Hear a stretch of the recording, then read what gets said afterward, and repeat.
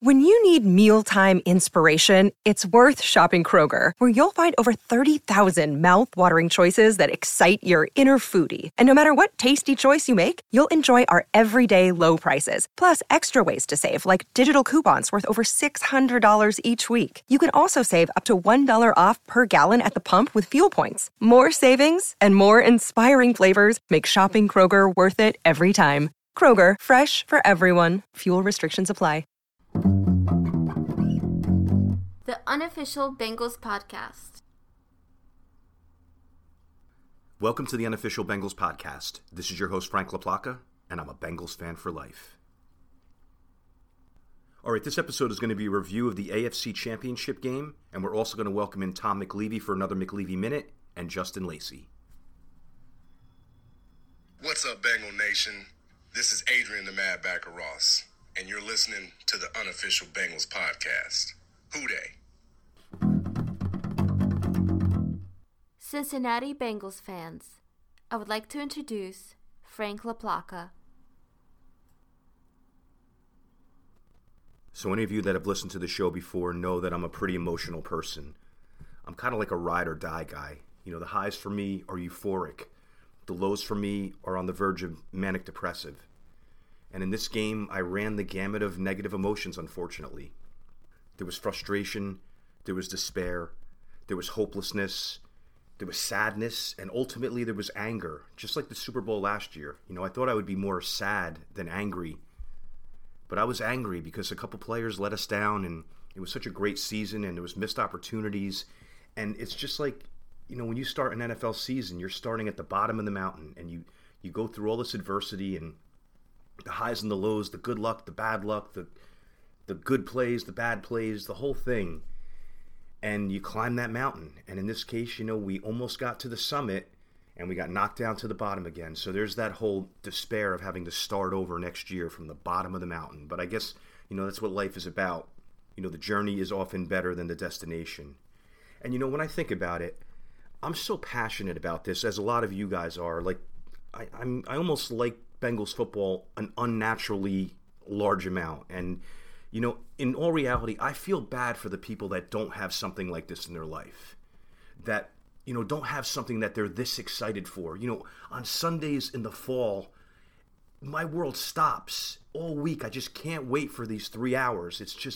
It's the highlight of my week every week, and I just love it so much. And I have a full life. You know, I have a family, I have a girl, I have friends, I have activities, I've done a lot, you know, all of that. So it's not like I'm just, you know, sitting in a box watching the Bengals on TV with nothing else going on in my life. It's not like that, but I just care about this so much. I just never shook that childhood love for the game of football and the passion for this team. And to go along with that, I'm going to read a quote, and I don't want to get too philosophical. You guys know that. I like to talk football and keep it light, keep it exciting. But there's a quote, and it's from Theodore Roosevelt that goes back a long way. And this describes what I'm talking about as far as like having an extreme passion for something where it really motivates you and really consumes you, as compared to just kind of being laissez-faire about things and not having anything like that. Just exactly what I said. So here's what Roosevelt said in his quote.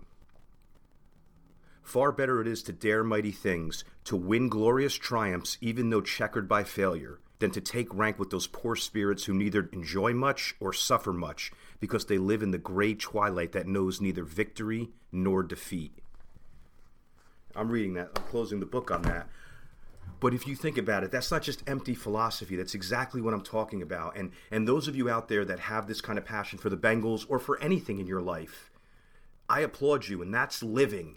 You know, if you don't care about things and everything's just like, yeah, it's all good, you're not enjoying life the same way. But at the same time, you don't have the highs and the lows too. So along with that passion comes the lows. So after this loss, I knew I was heading for a bit of a period of depression. And maybe I'm growing up, maybe I'm finally putting it all together, I don't know. But you know what I said to myself, and I don't know if this is a consolation, I don't even know what this is, but I just said to myself, you know what, Frank? It's just a football game played by strangers who really don't care if you live or die. And I know that sounds cold, and obviously I care about this so much, but I need to put it in perspective because I'm devastated by this. Honestly, it's been a rough year for me in my personal life, and I'm not one who's going to go off on that. We all have our problems. I'm sure if you heard my problems, you'd be like, man, that's a tough year. But I'm sure if I heard your problems, I would be saying the same thing. So it's not about a comparison on who's got it tougher. But man, this hit me hard, and I needed to cope with it somehow. And coping with it in one way is talking to you guys about it and doing this podcast. And the other way of coping with it is putting it in perspective and saying, you know what, it really is just a football game. Whew. All right, so let's move on with the episode. First, I'm just going to go over some quick headlines. Then we'll talk about the game a little bit. And you know what? If this was a live show, I would actually poll you guys and say, do you want me to review the game? Do you want me to talk about the observations and the offense and the defense and the key plays and, everything I always do? It almost feels like I don't even want to do that in this episode. But, I guess we owe it to ourselves we analyzed every game up to this point if you've been listening to the show all season. So why not analyze the biggest game of the year? So, put the emotions to the side. Let's get down to business. Let's talk about things. So first off, it was a great season. And next episode, we're going to break down the games, the performances, the grades for the players. We'll do all that. But just in general, you guys know it as well as I do. This was a magical season. We won 10 games in a row. We were literally the best team in the NFL as we were heading down the stretch. And we had that same feeling as last year, like no one's going to stop us, whether we're on the road, whether we're playing everyone's favorite Patrick Mahomes, no matter if the offensive line is having problems. We just knew that we were going to persevere. And honestly, the magic ran out on us. Just with 40 seconds left in the game, the magic ran out. The magic that's been there for 2 years, and the magic that's going to continue into the future. But it ran out. And now we're stuck with the fallout of it, of, being upset over this, being depressed, having to climb the mountain again. But with this organization, there's hope. I mean, look at the roster that we have. Look at the coaching that we have. Whether the coaches go elsewhere, who knows? Just look at the organization that's in place. And this is a team. I'd never known a team like this. And this team was so unified and together. And I've just never seen anything like it. So it was a real special season, and it's a shame that we couldn't take it all the way. But we know as Bengal fans and watching the sport and watching this team and just kind of seeing where we're at, that this isn't the end. We're headed for a bunch of good years, and I can't wait. A couple other things. The CBS intro, I loved how they went through that whole intro of it was a child's game played by grown-ups, and it kind of puts things in perspective. Like I said before, it's just a football game kind of thing. But I thought that was a really emotional, great intro by CBS, so I'm going to give them credit for that. All right, so let's move on to some critique and some analysis of things. So first off, the officiating. Here's the problem with the NFL. I have a couple things I need to vent on. And again, I sound like a broken record, but I never blame a win or a loss on the officials. And I'm not going to in this game. I'm not going to do it on the Logan Wilson pass interference last year. There's so many plays that go into a game, you can't just say that the refs blew the game for us. But here's the problem.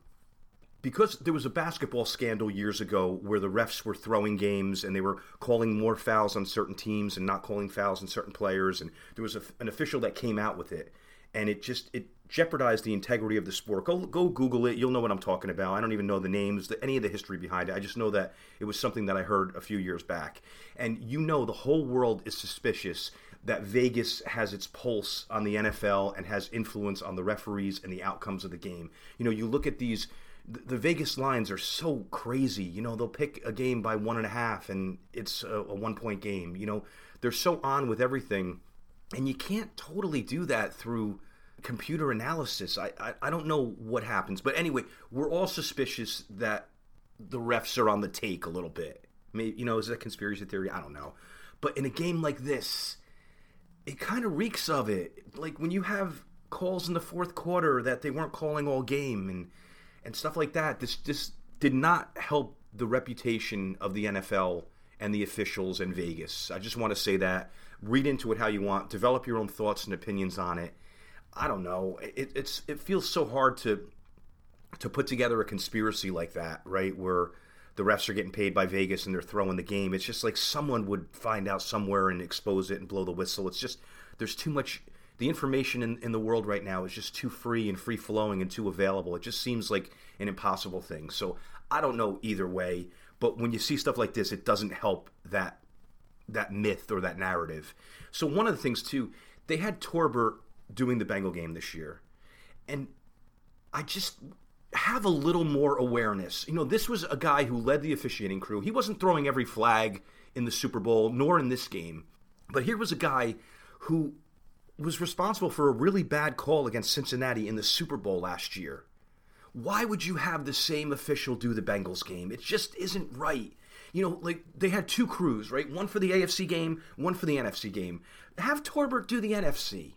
Why did he have to do the Bengals game again? It's just, as soon as I saw him on the screen, I was like, oh man, this game's going to be decided by a penalty late.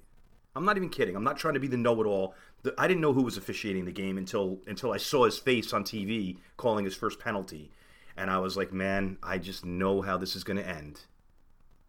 And of course, that's how it ended. And it just doesn't do much to help the conspiracy theory. But, some of the other things, I never saw a play redone like they did.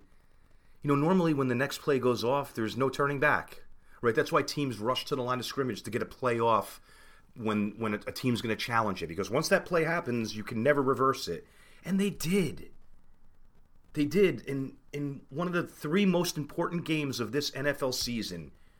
And what did it do, really? It wiped out a sack, maybe gave up a few yards of field position. It only cost like a minute off the clock, but it was just a really bad look. And then there were the penalties in the fourth quarter that I like to call selective, because they weren't calling some of the stuff earlier in the game. So you had a late hit on Burrow.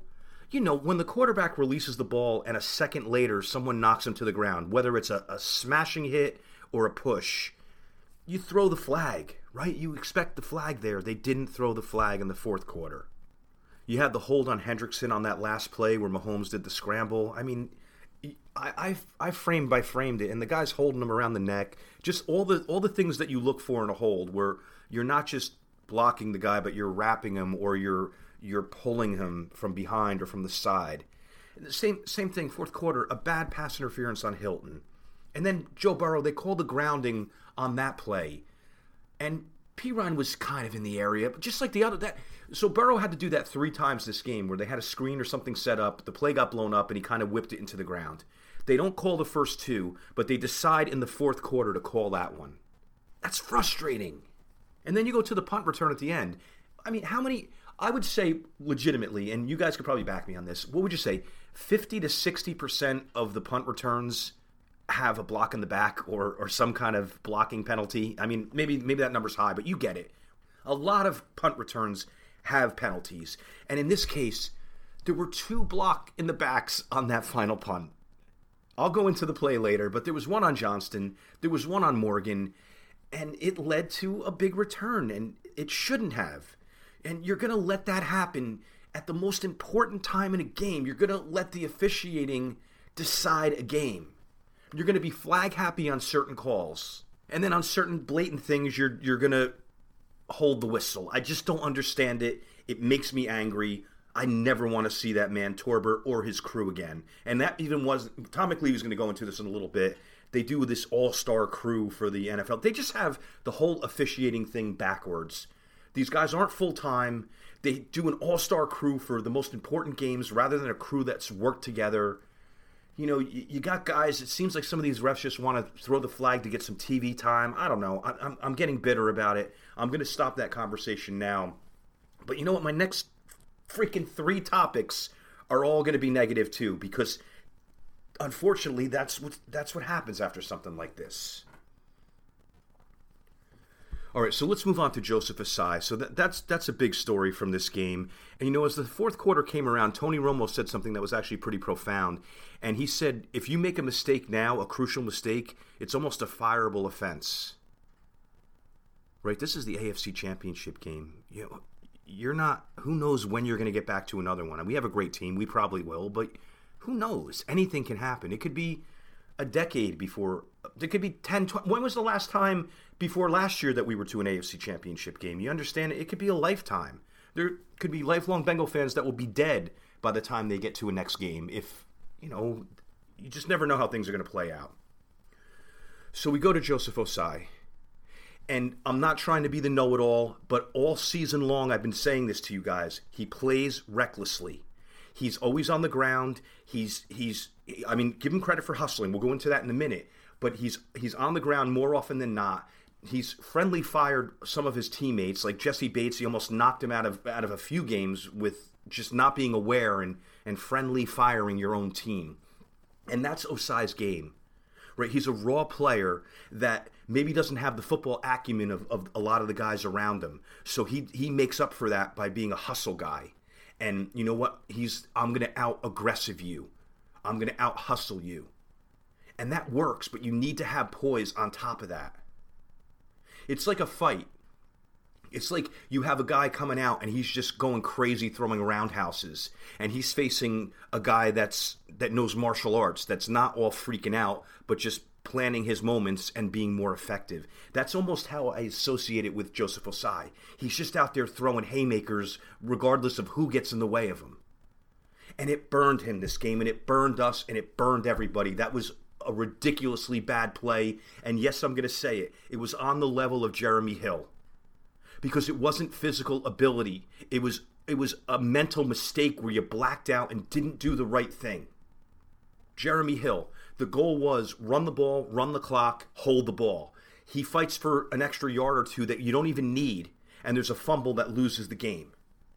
Osai, you have Mahomes going out of bounds. You probably have him stopped where they're going to have a real hard time putting points on the board from here.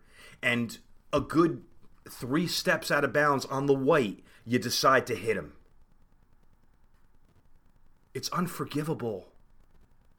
The old saying is, sorry doesn't fix the lamp, right? You broke the lamp. Sorry I broke your lamp. Well, the lamp's not fixed. I always had one, oh, sorry I ran over your dog. Sorry I hit your dog with my car. All right, yeah, I feel remorse and, maybe I deserve forgiveness, but your dog is still dead. So Osai crying on the bench, I understand it. I feel for you. I understand how much you care. You made a really, really bad mistake. And I don't know how you recover from that. I don't know what. You're going to come in next year and get 12 sacks and, I just don't know how you recover from that. I don't know if he's ever going to recover in my eyes. Did Jeremy Hill recover in your guys' eyes ever? Jeremy Hill was upset. You saw him. He was making ungodly noises on the sideline, just like, screaming into the air, like, why kind of thing. Same thing with Osai. He was just more sad than crazy about it. I don't know. Maybe I'm being a little uncool about it, but it hurts, and it was a mental mistake that can't happen. And you know what? I'm sorry to say it goes a little bit on the coaching. They should have seen the film from, 12 weeks back where he slams into Jesse Bates unnecessarily. And they should see, why are you diving on the ground all the time? You're taking yourself out of the play. We get you're a hustle guy. You don't want to put the restraints on someone's game where they can't play the way they want to play. I get that. But you also can't let behavior that's going to be detrimental to the team continue. So no one ever put Osai in check. They just put him out there. They ran him out there on pass rush situations and said, yeah, just go freak out and do your thing. And in this case, it burned us.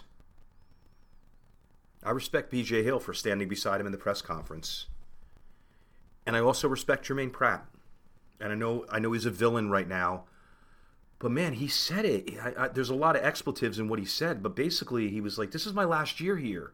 What are you doing hitting the quarterback on a play like that? Especially someone like Mahomes. You don't hit Mahomes and Brady. Maybe you get away with hitting a Lawrence like that. They might let it go. They wouldn't, even for him. But I'm just saying, the league views Mahomes as a national treasure. Look at all the commercials. We're watching a Bengal-Chiefs game, and I'm seeing Mahomes on commercials in between. And it's like, I don't know. He's the golden child. So especially that guy. Don't touch him anything outside of the rules because it's going to burn you. And yes, Jermaine Pratt let out his frustration, and I was happy that he did. I'm glad it was said out loud, because what's it going to be?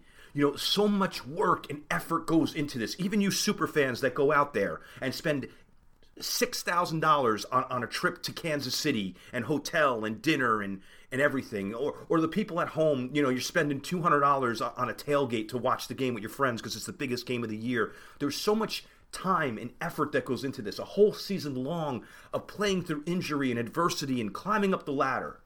And Jermaine Pratt's one of those. He was in it. Every week he was banging around, putting his body on the line, putting his soul on the line.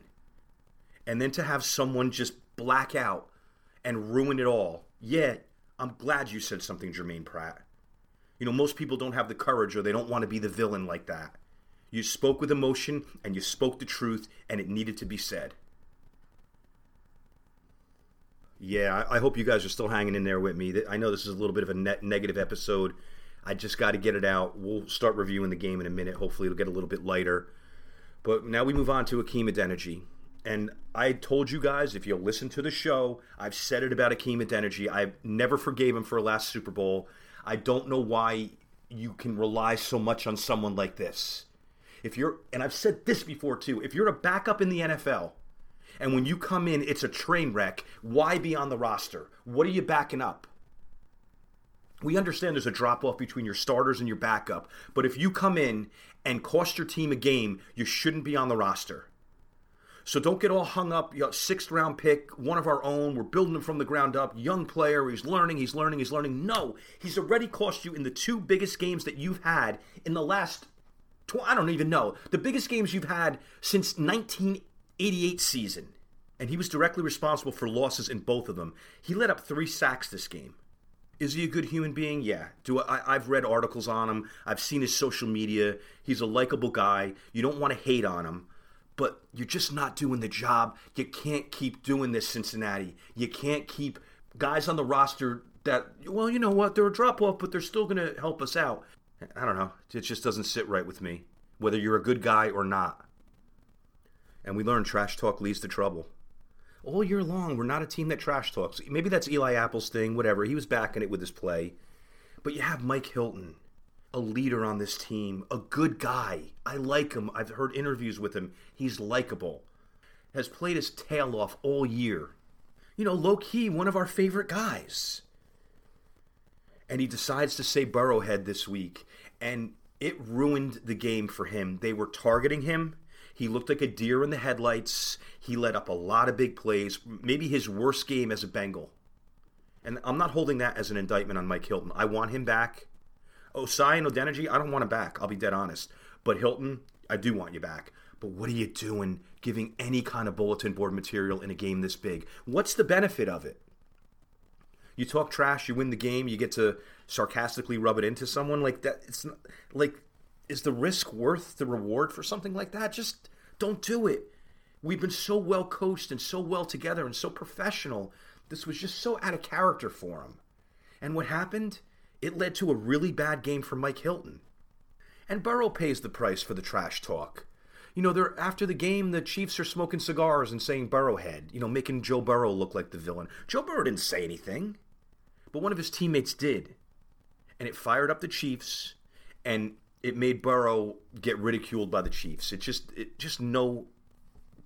a bad look. And you have Tyler Boyd injuring his thigh in the game. He was having a good game up to that point. When Snead went out, you figured, all right, they have a backup in the slot covering Boyd. This is going to be big. And unfortunately, he went down. And he is such a warrior. Some guys just lay on the turf and wait for help to come. I've seen him get hurt a couple times and just limp his way off the field. Nothing but respect for Tyler Boyd. And then, you have Mahomes injured. You have Kelsey with the back. I don't know. He looked fine to me, but he came in injured. They had wide receivers hurt in the game. Schuster goes out. Hardman goes out. They were down to not much left, and I'm just shocked that we weren't able to just beat them with their health coming in and our momentum coming in. I told you, the highs are really high with me and the lows are really low. So to get a little more professional about things, Joe Burrow is in the MVP conversation, which is great. It's going to be his first of many. I don't know if he's going to win it this year because, again, there's other people that the NFL seems to favor. But it's nice to see that he was at least in the voting, and he will be for years to come. And he'll get that MVP, and he'll get us those Super Bowl rings. The Bengals coaches are getting solicited because that's what happens when you're a great team and a successful team. So Coach Callahan met with the Colts and the Cardinals. Coach Anarumo, the Cardinals also took a look at him. The Bengals had to give Coach Pitcher some extra monies so he didn't get wooed away by Tampa as an offensive coordinator. So, we're trying to hang on to these coaches. I say overpay Anarumo and Callahan and keep the team together for another year or two. But you know how it is. These guys get their head coaching opportunity, and it's a once-in-a-lifetime shot. So you jump on it, right? You have to. But we'll see what happens with that. I hope we can retain some of these guys. And then in other news, we re-signed most of our practice squad players to future contracts, which is a common move after the season. There were 12 of them that were re-signed. I'm not going to go over the list, but the one that wasn't was Kevin Huber. So it looks like Kevin Huber has played his last game in Cincinnati, and again, great career for him.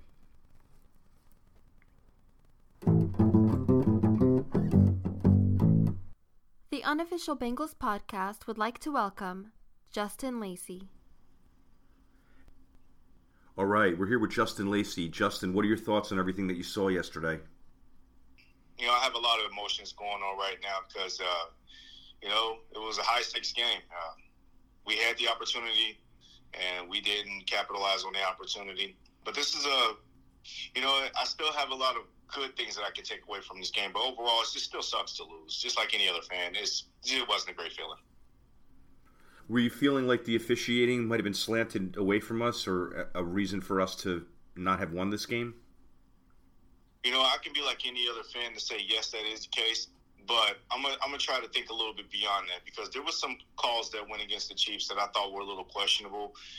The taunting penalty, I wasn't really a fan of the taunting penalty that was received on them. But overall, I do think the officiating was just off. It's just all the way off. They were making calls that was just so questionable, and that just were maddening. You know, when it's that tight of a game like that, sometimes you just got to swallow the whistle. And I don't think that they did that until the very end. And it just got a lot of fans thinking that this really is getting rigged right now. And I don't like to be that fan and think that, but I can absolutely see how that can come to fruition there. And what were your thoughts as the game was going on? It just felt like, I don't know, it just didn't feel like our day. It felt like the game was slipping away from us at a lot of points. You know, was there any point in the game where you, either thought that it was going to be our game to win, or vice versa, our game to lose? Yeah, that's a great question, Frank. I feel like this was a game that we were ultimately playing not to lose. Like, Kansas City came out, and credit to them, they came out hot. And not necessarily hot as far as scoring a ton of points on offense like they usually do. But they came out hot on defense, looking to send a message to the Bengals offensive line and ready to get after Joe Burrow. They had to hear all week about how Patrick Mahomes is 0-3 against Joe Burrow in head-to-head matchups. Last week when I was talking about how we feel like that this is our moment as a Bengals fan, that this should be our time, you know, when we were on the roundtable episode last week. But then as the week progressed, and you started hearing a lot of trash talk developing, and it was just not good. The most notable trash talk being the Burrowhead comment, and that sort of kind of spread it like wildfire throughout the fan base on Twitter. Then our mayor of Cincinnati got caught wind of it and made his own comments utilizing that same phrase. And it was enough to juice that Kansas City Chiefs team and energize them to play well, you know, to start the game. You know, I do credit the Bengals for fighting back and making it an ultimate game. It was an incredible, you know, slugfest back and forth. But I ultimately felt like that we were playing into their hands the whole entire time. And I think that the Chiefs defense, I felt like that they looked at us and said, yeah, we're going to talk trash too. And they're not going to give us no respect. And they kind of showed it on the field. But like I said, I tipped the cap to them, Frank Clark, and I hate that he had to make his comments the way after the game, but that comes with the territory when you start up a brewing rivalry like that. You know, Chris Jones is also a future Hall of Famer if you ask a lot of people. He took this game personally, and it really showed. He played like a man possessed. But you know what? Again, hard-fought game, but I didn't think that we played our best ball early on, of course, to start the game. And even when we fought back in it, there was still a resemblance of we're still trying. It seemed like that we were still playing not to lose. All right. Well, here's the big question: where do we go from here? There's two different things that we can sort of allude to here, but I'm not going to be the pessimistic fan to think that, oh my goodness, you know, I hope that this is not going to be the peak of Bengals years under Joe Burrow, and that it's because it's so hard to get back to where we just been at. And, you know, last year we were just in the Super Bowl. We came up short. This year we made it back to the AFC Championship game against a lot of odds and came up short. We don't want to be that team to start descending year in and year out because it's so hard to get to where we just gone in back-to-back years. I like to be the positive and uplifting fan and think that we'll be back, but the AFC is a very loaded conference. And who knows who's going to come out of the AFC again. But you do like to feel that the Bengals are a staple team in the AFC, along with the Kansas City Chiefs and the Buffalo Bills. Let's not let this loss deteriorate from that. And I think that this should be a learning lesson for, all of us fans, including myself, that you can work hard as much as you possibly can. You can win a lot of games. It might feel like that the moment is yours, but we don't always win.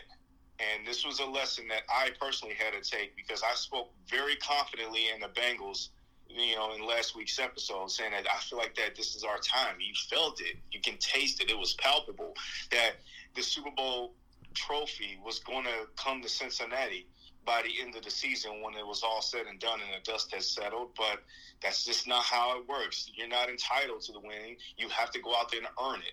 And again, credit to Kansas City Chiefs. They went out there and earned it. They had to hear all that trash talk all week long. And, they stayed level-headed for the best they can, and they showed it on the field. So, tip the cap to them. But I love that this is if the Kansas City Chiefs go into the Super Bowl and win it, I'm embracing the fact that we are going to be a major storyline for them for years to come, because this should be like the new hot rivalry in the NFL between these two teams. So that is exciting to look forward to. If you for me as a Bengals fan, we talked about the Manning versus Brady days, and the 49ers versus Cowboys in the 90s with Steve Young, Troy Aikman. It's kind of nice that you have an opportunity and you kind of are a part of one in this new era of football. So eventually you got to capitalize it and do finish the job and win a championship for you to solidify this to be actually a golden rivalry here. But otherwise, we got to keep our heads up. We'll be fine. All right, as we head into the long off season, what would be your final words of encouragement, or just any words to make the Bengals themselves and the Bengal fans feel better about what just happened? Well, we still got Joe Burrow. That's not going to change. We have to get him signed for long term, of course. As far as the roster building go, I know we got some impending free agents, but if you truly believe in what you're building here, a lot of that stuff will rectify itself. And yes, you're going to lose some guys, but you're also going to gain some guys too. Again, as I said in the previous statement, the whole league took notice of what the Cincinnati Bengals have done. So that's very positive encouragement there. You're not guaranteed a playoff appearance every year, but you just know with Joe Burrow, you have an opportunity every year. You have a chance to be a championship team every year that he's in your building. So that's always something that you can kind of shed towards. Like, if you feel like that all hope is lost, you don't have to feel that way. We got number 9 at quarterback, but while that is the case, we have to be able to continue to believe that this organization is going to continue to build championship-level rosters for years to come, even as we go through the midst of paying all of these guys and, drafting and developing new pieces and new depth. Things are going to change year to year. But, again, I love what Joe Burrow said in his press conferences a few weeks back about the window of winning a Super Bowl is his entire career here with the Cincinnati Bengals. And when I saw that clip and when I heard it, that was enough for me to continue to believe. You're not guaranteed to win a Super Bowl every year. You're not guaranteed to get to a Super Bowl every year. Again, ask those guys over there in Kansas City. Patrick Mahomes fell short twice, at one time against us. So they had to fight and take back what was rightfully theirs.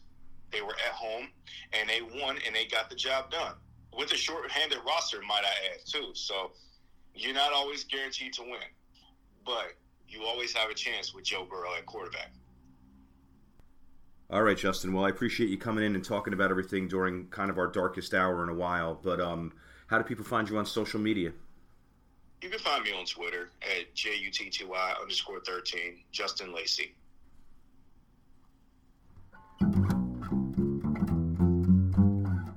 AFC Championship Review. Kansas City Chiefs, 23. Cincinnati Bengals, 20. All right, so let's move on to some observations from the game. First off, I know a lot of people don't like Tony Romo as an announcer, especially a lot of Bengals fans. I really like him, and I don't think he's as anti-Bengals as he gets portrayed, and he said a lot of favorable things. He had a lot of great analysis, and Nance is just a total pro, so I was happy to get that announcing team yet again. And obviously this game was such a thrilling ending, you couldn't take your eyes away. So offensively, we start the game with the first 3 plays going to Jamar Chase, and I love that. That's the way to start out. He's been a Chiefs killer, and you say, you know what? The first 3 plays were going to you. And we were successful on 2 of them. The last one was almost picked, and that first drive was looking good until a false start and a sack kind of stalled it. So it looked like another Cincinnati first drive where we were going to score and get up on teams and never look back. In this case, a penalty and a sack, those things can really destroy a drive, and unfortunately they did on the first drive. And our defense did the job. We held them to field goals on their first 2 drives. We were stopping the run. This is a high-powered offense with Mahomes and Kelsey, and even if they don't have great wide receivers, it's a dangerous offense that seemed to get by everybody, and our defense did what they've done all year. And you hold the Chiefs to 23 points, that's a pretty good effort. And they were 23 hard-fought points. Then you have Kelsey, their biggest weapon, and you thought we were going to see a lot of Flowers on him. I didn't pay attention to every snap of Flowers or Kelsey, but I was noticing you saw a lot of Logan Wilson on him and a lot of Von Bell on him. And the good thing about the team is we went down 13-3. We didn't panic. We stayed the course of the game, and we did what the Bengals have done for the last 2 years. We got ourselves back in the game and put us in a position to win. And that's the play calling. That's Joe Burrow, and that's the squad around him. And defensively, there was an interception at the 2:22 mark. We're down 13-3 is the first half. And that's looking, I'm saying at this point, I'm like, man, all right, if we go down 20-3, how are we going to climb out of that? And the defense ends up holding the Chiefs to no points at that moment after that interception, so that was huge out of them. And then as the clock winds down, Burrow masterfully leads a drive from our own 5-yard line. With 2 minutes left in the half, we get a field goal inside of those 2 minutes, those crucial moments. And then the second half starts, and we're the same Bengals that we have been all season. The adjustments start taking place. We hold them to a 3-and-out. We have huge momentum. We score a touchdown on the first drive. 13-13, I was like, you know what? We're going to run away with this one like we have all the others. Didn't quite happen that way. Back to the offensive line, they let up 3 sacks early, but just 1 after that. But there was a lot of pressures. There were a lot of runs that were blown up. We talked about the 3 screen passes. There was times where Burrow, the interception, we'll talk about it later, the second one, it wasn't an underthrow by Burrow. He got hit as he was throwing the ball. So, even though the offensive line, 4 sacks is too many in a game anyway, but there were a lot more detrimental plays than that, unfortunately. Andy Reid called a great game. I thought we used Chase creatively on the quick screens when they were doubling him downfield and there was no room to throw. It felt like that all game. I don't know, most games we're having guys running wide open and Burrow's just having a field day. I don't know, maybe it was the pressure, the scheme, them doubling Higgins and Chase. I'm looking, just from a quarterback's perspective, and I'm like, where are we throwing this ball? So, we did the next best thing, and we got Chase involved on some screens and out of the backfield and stuff. So, that was a creative wrinkle by the coaching staff to kind of get past that double team and just that crowded defensive backfield where there weren't a lot of windows to throw in.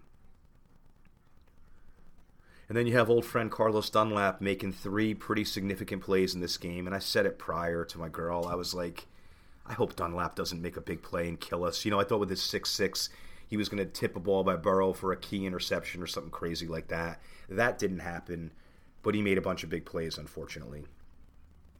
And then you had that Mahomes fumble that was really questionable. It looked really bad, and if they would have lost the game, he would have had a hard time living that one down. And that was one of those things like, oh man, the luck is just going with us.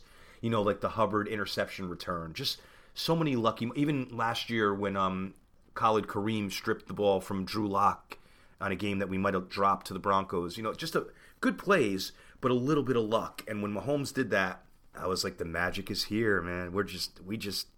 Everything seems to always go our way. And like we talked about, the magic ran out, with less than a minute to play in the game. And then, now we go down, we tie the game at 20-20 with 13 minutes left in the fourth quarter. We shut them down the whole fourth quarter defensively, except for that big punt return at the end. And that leads to 3 points, and, we know the rest. Chris Jones was a game wrecker, and we've had a problem with game wreckers. Like, I go back to that Micah Parsons game in week 2. I go back to TJ Watt in week 1. Those guys wrecked the game, and we couldn't overcome it. And unfortunately, Chris Jones did it this game. And they were smart. They were moving him all over the place. They had him outside, inside, left side, right side. They were just really smart in scheming him and lining him up against people that he was able to beat. And Sharping didn't stand a chance against him. And as we talked about, Adeniji didn't stand a chance against him. And then you have to give the rest of the Chiefs' defense credit. We're a high-powered offense, and from the 13-minute mark in the fourth quarter, we were unable to score again. And then when Burrow has the interception, we forced him into a punt, but still can't do anything. But now we have the ball with 2 minutes and 30 seconds, last drive. I'm like, Mahomes is not going to see the ball again, and Burrow's going to do what he always does and march us downfield. What happens, their defensive line takes over, Burrow gets hit, bangs up his wrist a little bit. They have the big grounding call, and we still get out of it with that hero play to Hurst, which was magic. And that felt, come on, when Hayden Hurst had that first down on like a 3rd and 16 at the end, we were all like, oh, we're a minute away from going to the Super Bowl. But you know what happened? You left too much time for Mahomes. We saw that. You know that classic game with Buffalo and KC last year where I don't know how many points were scored inside like the last few minutes of the game, but that was the case.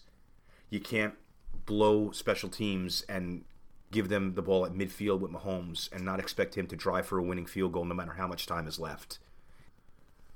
All right, so let's quickly break down some key plays in the game. There's a handful of them. Obviously, there's a billion of them, but we're just going to go over a handful.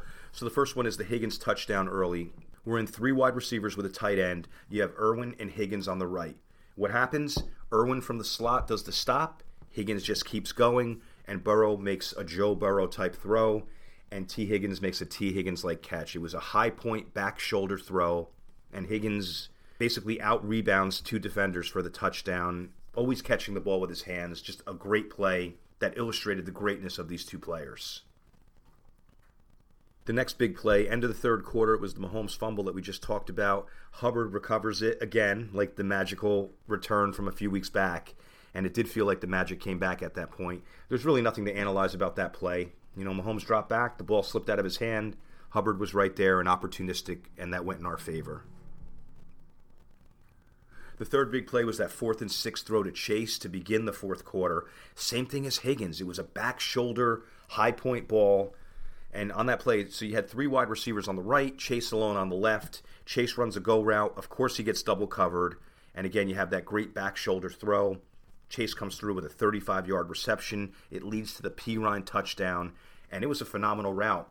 You know, I called it a go route, but he really did a little bit of a cut and go. You know, they were calling it like a slant and go. It didn't really look exactly like that. But he didn't just fly and keep going. He made one slight glance to the inside and then just kept going, and, you know, he's hard to stop downfield like that. So excellent play, again, by 2 phenomenal players in a phenomenal moment in a phenomenal game. The fourth big play, it's 3rd and 16. There's a minute 12 left in the game. We're backed up at the 9-yard line after that grounding call. Burrow's wrist is hurt. We have 4 wides. You have Hurst and Higgins on the same side. Higgins does the go, gets everyone's attention. Hurst basically does a turnaround, and no one's covering him. They kind of lost him in the zone. They got too preoccupied with Higgins. Burrow makes a great throw under pressure, a great route by Hurst to get open, and a play in the game where we really thought that the magic was going to continue. And then let's break down the infamous punt return by the Chiefs that really iced the game. It was a decent punt to the 20-yard line, not a lot of hang time, and that's something that Drew Chrisman, I know, is going to be working on in the offseason next year and for the rest of his career, because those lower punts have hurt us a little bit on punt coverage. So what do you have? Dax Hill adding to a somewhat underwhelming rookie season, and he overruns the play and then kind of slips. He basically runs himself out of the play. But at the same time, you know, you expect Stanley Morgan to be down there like he has been all year, but earlier in the play, he gets blocked in the back, not called. Then you have Johnston in a position to make a tackle. He gets blocked in the back. And the biggest you look at the film, you could see it, but you also see the defender stick up his arms like I didn't do anything. I mean, that's like the key telltale to throw the flag. But for some reason, the crew that just wanted their face time and threw flags the whole game decided to just let those 2 things go. And then Sky Moore gets outside, and we finally get him at the 50. Crispin laid a big hit on, I believe it was a backup tight end. I was so shocked. He blew him up. But yeah, that was a big play by them that I kind of never want to see again. I posted it on social media with a breakdown too, very similar to what I said now. But I'm hoping that's the last time I ever have to see that play. I'm not going to do my usual and do a big analysis of all the offensive players, all the defensive players and their performances, and Joe Burrow and everybody. But I just want to say that, Joe Burrow was a superstar again. There was just too much pressure for him to operate normally. He had a bunch of great throws. He had some really good runs. They had that beautiful play call where we just spread him out, and there's no one in the middle of the field, and Joe runs for a big-time first down. Right before the half, he goes 7 for 9 to lead that field goal drive when we really needed it to keep it a one-score game. You have the back shoulder throws. You have that 3rd and 14 pass to Boyd early. You see Burrow getting pumped on the sidelines, getting his offensive line pumped, and he never does that. He has that calmness about him, and he was really fired up and demonstrative, and you could see how badly he wanted the game. He's an intense competitor.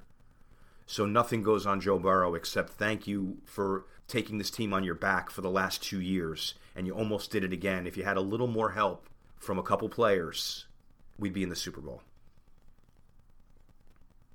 All right, so let's go over the interceptions real quick. On the first one, and again, I read Jeff Hobson. I've been reading him forever. I don't always agree with him, but here's the problem. And again, this is my full transparency episode. I'm not sugarcoating anything. If I ever have a chance at working for Bengals.com, maybe I'm going to blow it with this comment. But I'm just speaking the truth. That's the way I'm rolling.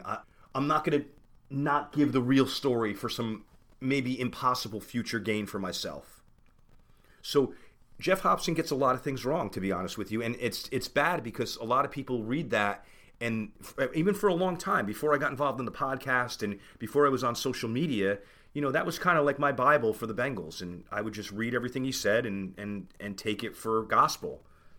And, there were years he would talk about all these players that we drafted and signed and blow them up so much. And then we'd go 5-11. And I'm like, wait, I thought we had like 53 phenomenal players on this roster. So, I know he's on the payroll, so he's not going to totally give his unbiased opinion. There is going to be bias in it. But you got to check your facts on it, because the first interception, he made it sound like Joe Burrow underthrew a desperation heave, and that was not the case. What happened was there was pressure from Adeneji's guy, and it forced the underthrow to Higgins. Burrow got hit as he threw that. It would have been a touchdown. Higgins got behind his guy. It was just like the Jamar Chase Super Bowl play last year, where it was like, man, if you gave Burrow one more second, we had a touchdown there. Go watch the play again. That wasn't a desperate underthrow by Joe Burrow. That was Burrow getting hit on a play that would have been a massive touchdown for T. Higgins and a big turning point in the game. So that's the first interception. That's on Adeneji. Second interception, another go route by Higgins. Burrow was hit by Jackson Carman's guy as he's throwing that ball. The defensive back makes a good tip on it. They get a great play, interception. And what happened on that play, it became a really good punt because we gave them the ball inside the 20. But the bad part about it was it might have been a touchdown, and it ended up being a drive ender. And Higgins made a nice heads-up tackle on that play to make it like a really good punt. All right, on to the sacks. So first sack of the game, Volson just got pushed back into Burrow, and Carman left his block early, which he's been doing a lot. He did that a lot last year. It was really frustrating me. But I'm going to say Jackson Carman had a very good game again. Wasn't perfect, but it was a good enough game for a winning effort. And same thing with Volson. I know he let up this sack, but there were a lot of plays as I really was breaking down the last couple drives, and I'm watching Sharping and I'm watching Adeneji get blown up, and I'm watching Carman hold his guy, and I'm watching Volson hold his guy. Not holding penalties, I mean blocking his guy. So yes, Volson let up the first one, but he had a very good game too. Second sack, Adeneji destroyed by a speed move. Third sack, Sharping just overwhelmed by Chris Jones. Fourth sack, Sharping lost leverage, and Adeneji got beat on a spin move. So you put that on both of them, I guess. More on Adeneji. And then the fifth sack was the detrimental one where Adeneji just gets instantly beat by Jones, and, one of the things that led to us losing. All right, so that's it. Yeah, a real positive episode of the Unofficial Bengals podcast. I'm really sorry, guys. I had to get it out. I wanted to speak with emotion and be real with you guys and not sugarcoat things and tell you the truth. I watched these games very critically, and, I saw a lot of things that unfortunately led to our demise. But man, through it all, it was a great season. A lot of fun. Here we are at the end of January and still having Bengals football. I mean, that's just a dream for me and for you guys, I'm sure. So even though the end result is heartbreak, and it's going to last for a while, as heartbreak often does, but, we have a bright future, and we're going to get places. As a Bengal fan, it's been tough. We had so many down years. We had the Montana magic at the end of the game. We had the first Super Bowl where we kind of slept walk, bad luck there. We had the Jeremy Hill fumble. We had the Carson Palmer knee injury where that was another great year for us. We had the last play of the Super Bowl where Chase is streaking down the sideline, but the offensive line, Trey Hopkins is blocking no one. Spain is getting beat by Aaron Donald, and Trey Hopkins is looking right to left to see who to block. Like, instantly go double-team Donald. Just like this game. Go double-team Chris Jones on every play. Don't leave anything up to chance. But what's done is done. And again, the future is bright. We're going to have so many good days as Bengals. I know I just went through a bunch of heartbreak. Yeah, this year, heartbreak again. This was our year. So, I listed a bunch of things why we feel like the world is against us, or there's some weird force against us, and this curse of being a Bengal fan. It's not true. Our day is going to come. With Joe Burrow at the helm, our day is going to come. I can't wait. The highs are going to be beyond high, and wait till that episode comes out. All right, cheers, guys. We're going to move on with the rest of the show, and the next episode is going to be a lot more positive, I promise. McLeavy Minute. All right, we're here with Tom McLeavy. Tom, what are your thoughts after this crazy game from yesterday? Well, Frank, they lost. You go on Twitter and you see all the referees fix, NFL is rigged. But, first off, the funny thing, the guy who threw the roughing the passer, I know the guy. He's from Morristown. So, the NFL does an all-star cast of referees. They don't take whole crews to referee these games. They take all-stars, which I don't understand. You're with a group of guys all season long, and one guy calls things one way, and one group will call things one way, and another group will call things another way. Listen, he was out of bounds. By the letter of the law, yes, the flag should have been thrown. But,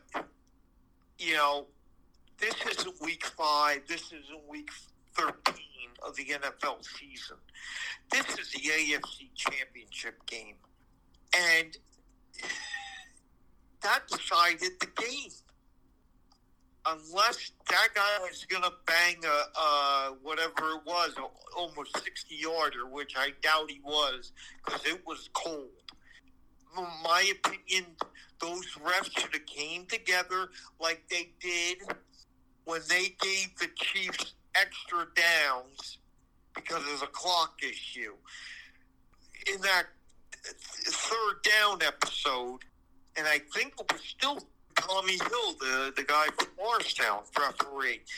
He came in running with his hands out when the play was snapped. And for some reason he stopped. And they let the play go ahead. The offense runs off the field. The punt team is on the field waiting to snap the ball. Then all of a sudden they come up with the clock issue. We're going to replay the down. So you mean to tell me those guys couldn't come together at that end of the moment and say, listen, we're going to be put in a situation. Did he clearly run out of bounds? But Tommy saw the play. It was a foul. Now go back earlier to where they showed Burrow throwing the ball, standing there for a second or two, and the guy coming in and just shoving him. And Burrow goes to the ground. And Burrow looks at the referee, the head referee, and didn't say nothing. Now, that's to my point of saying, how come, that's why keeping crews together makes sense, because they would all react the same on how things are called. Now, that pass interference on Eli Apple, when I think it was Osai got the sack on that extra third down play, and the referee in the booth who they have said, in my opinion, I wouldn't have called it. In that situation, I would not have called that pass interference. But going to my thing again about the all-star cast, maybe that crew called pass interference. So my point is, there's too many different guys going through the season calling things differently, and to assemble them at the end of the year and making a call that, granted, it was a call, but in the AFC Championship, man, that hurts. Yeah, I don't know. I mean, I'm not one to blame officiating, but there were a lot of questionable calls in this game. And then if you go back to Ron Torbert, that referee from the Super Bowl, we had that Logan Wilson call, which was major in that game. I just hate it when it's decided by officiating. Tom, it was one of those games where it felt like it took us a while to get started. Like we were kind of sleepwalking. What do you attribute it to? Like, what do you think was going on with us? Frank, I don't know. To me, all game, Joe Burrow didn't look right. Didn't look like the other games. It looked like he was tentative. He was. You're right. I had no idea. Looking back at the season, that game, the playoffs in a whole, we don't have a difference maker on defense. Like at least the three other teams in the this weekend does, like a Jones, like an edge rusher that could dominate a game. We don't have that. That's the one thing. We have good, solid players, but they don't win one-on-one battles. And, in the back of Joe's head, maybe he expects that Buffalo game, Von Miller wasn't there. And Joe looked a lot comfortable, confident, and maybe going to yesterday's game, in the back of his mind, he knows I got to get the ball out quick. He was forcing a lot of stuff. And, it's ironic that Adeniji gave up the sack yesterday to Jones at the last series. And, both games, that was the difference. Their pass rush. Granted, we didn't have our offensive linemen, but, that's the NFL. But we just don't have that difference maker on defense that I think we have to look at next year. But you're right. Joe didn't look comfortable, and it showed. It really showed. All right, well, here's the big question. Obviously, we had a good roster this year. The prognosis for the future looks good. But, after a big loss like this and kind of starting over from scratch, where do we go from here? What's the next strategic move for the Bengals in your world? Well, right now they have $44 million in cap space, which is excellent. This is Mike Brown. That's why he saves money to address things for the following year, that he could sign players that go against this year's cap. So, this is Mike Brown's territory, so we will do just fine. But cutting Joe Mixon will save an additional $10 million against the cap. So I expect that to happen. So they'll have even more money to spend. They have some defensive players that have to be, looked at to be re-signed. And, of course, the big one is Joe Burrow. So what I was hearing today on the radio was, maybe they look at if they don't re-sign him, re-signing a bunch of guys to go against this year's cap that they can, like a Logan Wilson, Von Bell. I still don't know about Jesse Bates. I don't know. It was, they have, and the cap went up $16 million today, they announced. So, all this being said, I think we're going to be in good position to help the team. That'll do it for this episode. Next episode is going to be a review of the Bengals season and some player and coaching grades as well. And we may preview the Super Bowl, even though I'm not quite feeling that. I'd like to thank @Bengals Highlights on Instagram, the best page out there. Really cool highlights, really cool music. Definitely something you should check out. Thank you for listening to the Unofficial Bengals Podcast. This is your host, Frank LaPlaca, and I'm a Bengals fan for life. The Unofficial Bengals Podcast.